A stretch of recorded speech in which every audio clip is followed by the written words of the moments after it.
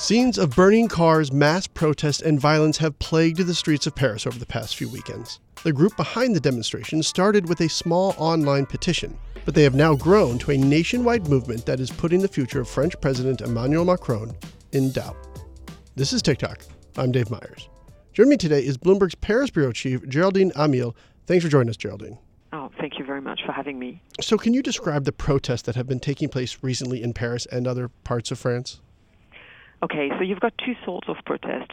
One is the one that kick-started 4 weeks ago, the whole movement, and I'm talking about traffic blockades. So across France, a lot of crucial points for traffic, roundabouts, bridges, the tolls ahead of highways were blocked by people wearing yellow vests, the yellow safety vest that drivers are by law expected to keep in their cars in case of an accident and something like that.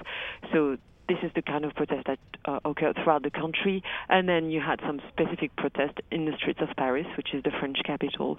These past Saturday, so last Saturday and the one before, some of these protests in the Paris streets have been extremely violent. And actually on the sides of them, you saw something that I wouldn't have called protests, but I would have called riots. And they were mostly the case in the posh district of Paris around the Champs-Élysées and the Arc de Triomphe. And we've seen that they've even put graffiti on those landmarks. But who are these people exactly, the yellow vests? What are they protesting? Okay, so the initial protesters, the people who kick-started this movement, were actually sort of protesting against an increase a planned increase in gasoline taxes, in fuel taxes, started from January. This is part of the program of the French government, of the French President Emmanuel Macron. The idea is to bring the diesel price at the pump at the same level as the gasoline price at the pump. It's to force people in France who for a long time had on majority a diesel car to actually end their use of diesel fuel, not only for their car, but also for their heating. So this is when it started, and then it sort of morphed into a mixed pot of people unhappy with everything, with anything, with taxes, but not only their perception of lower spending power, the perception of the difficulty to make ends meet, or not the perception actually, the fact that they believed the French government was very much trying to modernize the country, but at their expense. Without them, it's fair enough to reform the economy, but at some point you also have to take everyone around. So, and there's also the perception that Macron is really pro-business, really pro-wealthy people, and couldn't care less about those who have difficulties to make ends meet. So it wasn't necessarily the gas tax that spawned this. This was something that was brewing, and the gas tax just, I guess, pushed it over the edge finally? You could have said that. There's been some discontent expressing itself since the beginning of the summer against Macron. He's been able to pass a lot of reforms to reform the French economy. The labor market has been made more flexible. The French Railways company, which is state-owned and was seen as a fortress, is undergoing a reform, and there were not so many protests. So he had been able to do that. He also abolished a wealth tax. He made sure that social charges would be a little bit lower than before. All the idea for him was to promote investment to France, in France, and for French companies abroad. And this discontent was started to brew. And from the summer on, suddenly people realized that there will be also a tax reform, which is pay as you earn. In France, you don't pay your taxes every month. It's not the company that actually gets the taxes from your pay slip, but it's the tax office at the end of the year, at the end of each year. So now people were very aware that they would have to actually they would see their salary cut by up to a third each month. true, they were paying the taxes before, but at the same time, they knew that this would be a bit different. Arbitrage would be made a bit different this time. So this is how, it brewed. And yes, you're right to say that the gas taxes just push things off the edge. Absolutely. And how has President Macron handled all of this so far the past few weeks? If you believe the Yellow Vest, really badly. The thing is, he sort of ignored and felt like it would be just a little bit of disruptions and not more.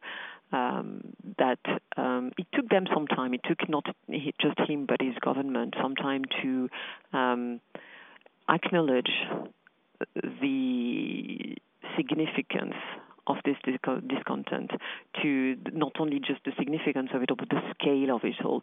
Until now, at least 70% of the French, according to the latest polls, do support the demands of the Yellow Vest regarding taxation in France, which is one of the highest, if not the highest, of the whole OECD group. So this is really a lot. And he has not responded to their demands as fast as they wished. He ended up presenting a reform and energy package, but that was only last week after we were well into 2-3 weeks of protests. And the measures that he offered were seen as tepid and absolutely not addressing the concerns, the demands. And this week, they initially declared a moratorium on the tax increases, and finally they just canceled the tax increases. But it looks like it's too late. And Macron has not responded yet. He has not spoken up since he's back from the G20 meeting in Argentina a week ago, and people are wondering what he's up to. He will speak eventually. That will be next week, but his administration is extremely concerned that he might actually fuel their anger a bit more. When these people take to the streets to show their anger, as you just said, is there a common phrase or a chant that they're using? Contrary to what would say in the U.S., this is proved absolutely fake news. No one is chanting, "We want Trump" on the Paris streets. Actually, no one is really chanting what they demand, though, and you can hear them shout it rather than chanting, because there's a bit of a merry side to chanting. But what they shout is they ask for Macron to resign, they ask for the minimum wage to be increased. They ask for the end of the Fifth Republic. They ask for everything and anything, which makes it extremely difficult actually to find out what exactly this movement is about. And how has this movement interrupted or impacted life in Paris? If you were to see Paris tonight, you would be absolutely impressed. Paris is boarding up. I've seen shops that are not in districts that are expected to be impacted by protests, and they're all boarded up. Shops are closed, museums are closed, the Eiffel Tower is closed, the Louvre Museum is closed. Wow. Shops on the Champs-Élysées have been asked to be closed. It's very much like that. People have shopped for food tonight, and Paris is supposed to be a dead city tomorrow. Considering this group is so well spread out, parts of Paris, across the country of France, how are they staying organized?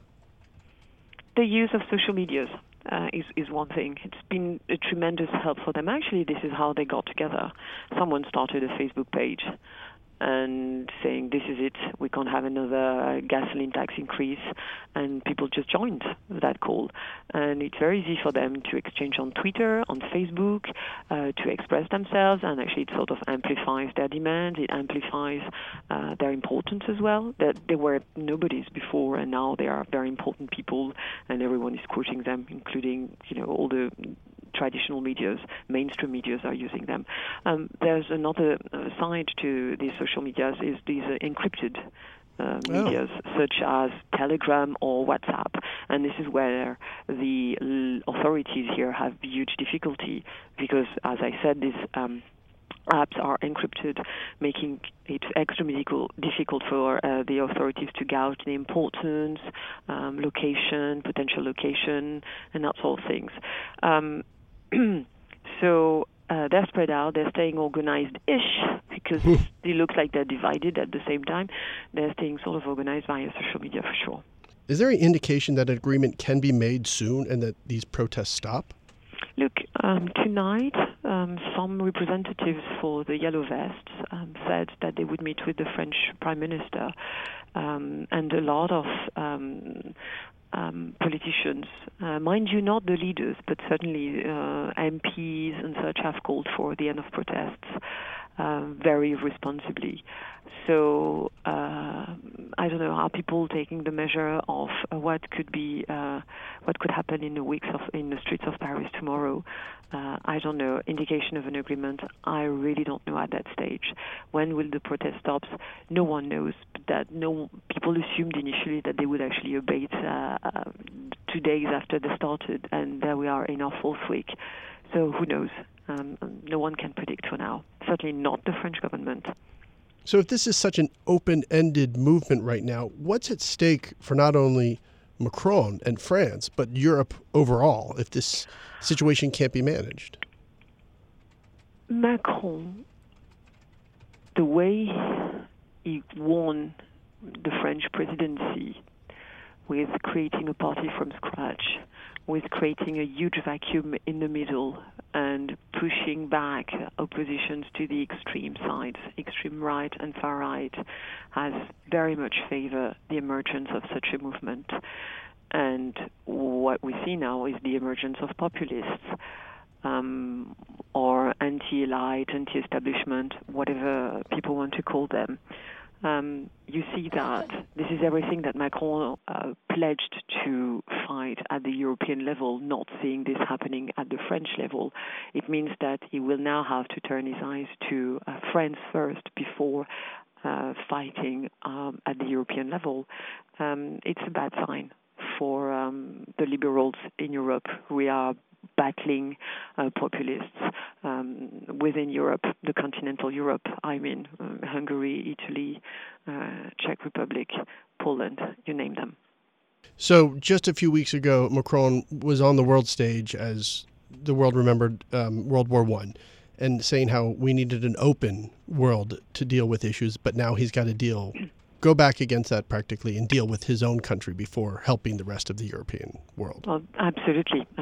Priority now is, rather than saving Europe or the rest of the world, is saving the French, either from themselves or from perception that migration is bad, that trade at the global level is bad, that sort of things.